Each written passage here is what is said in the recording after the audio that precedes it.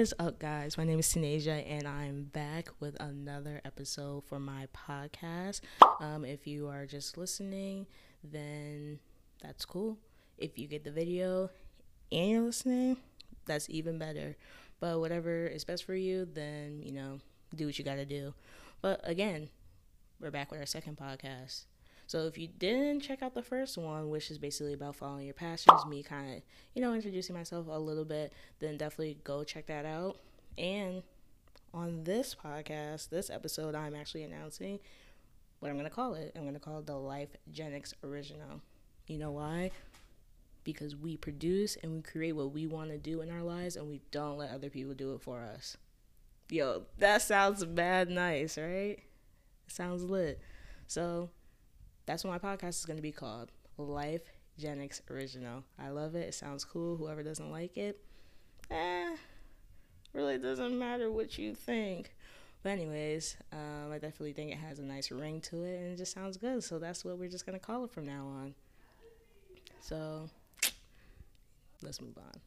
So I got a couple notes. I know I didn't really use my phone last time when I definitely said I was going to use it, but let's definitely get into it.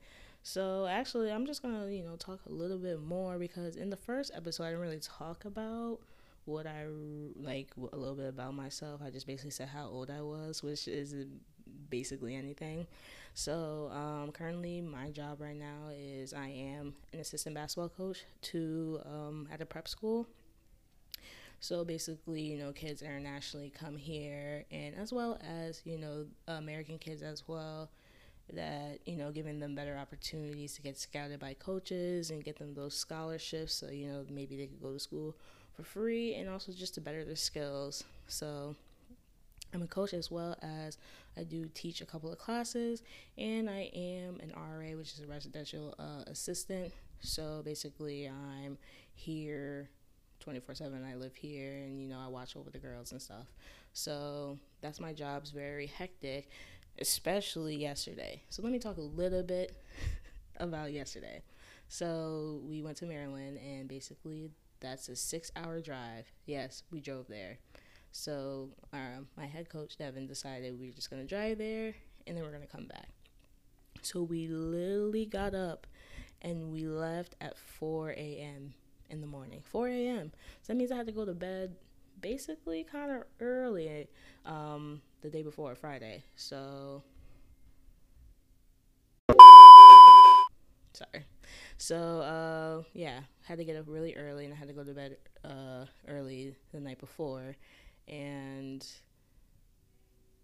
it wasn't actually that bad with me like getting up, but I had to wake up like 3:10 because I got to make sure the van that we were traveling in was, nice and warm for the girls, and making sure everybody was there and everything, being prepared before we left.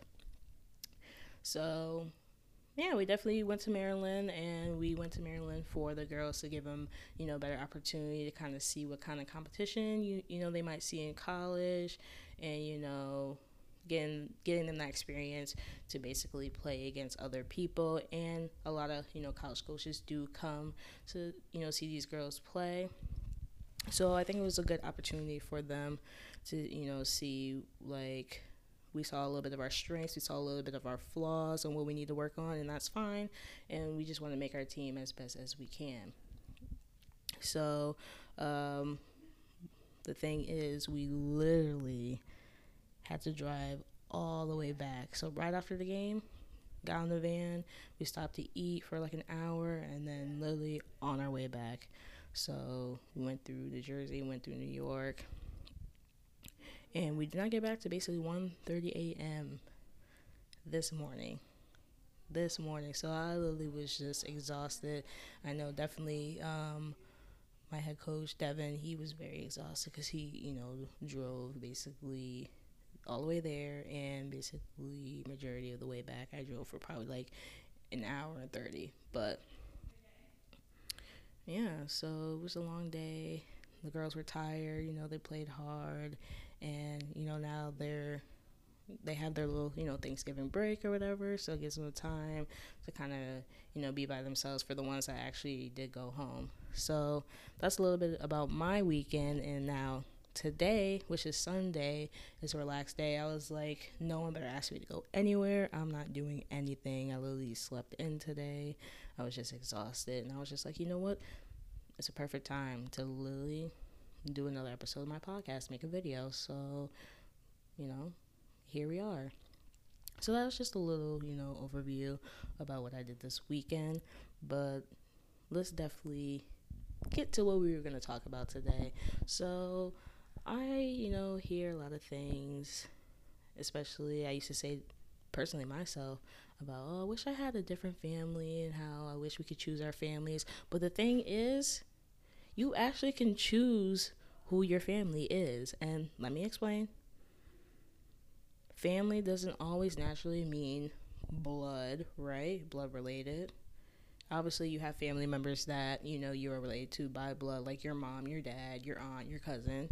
But we do consider, friends, family, right? Certain co-workers, family. Like, because, not a lot of people grew up with a supportive family or in a supportive environment where they were able to, go do stuff that they're passionate about or have those opportunities or have people believe in them. And that's the main thing that people need sometimes is a support system.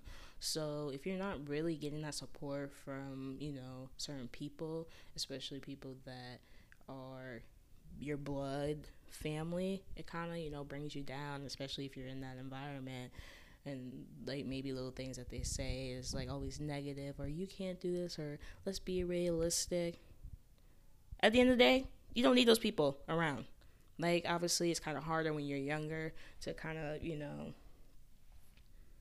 have that type of mindset that you don't need them around. But as you get older, you can, branch out and actually surround yourself with people that believe in you and maybe have the same type of motivation and determination as you do.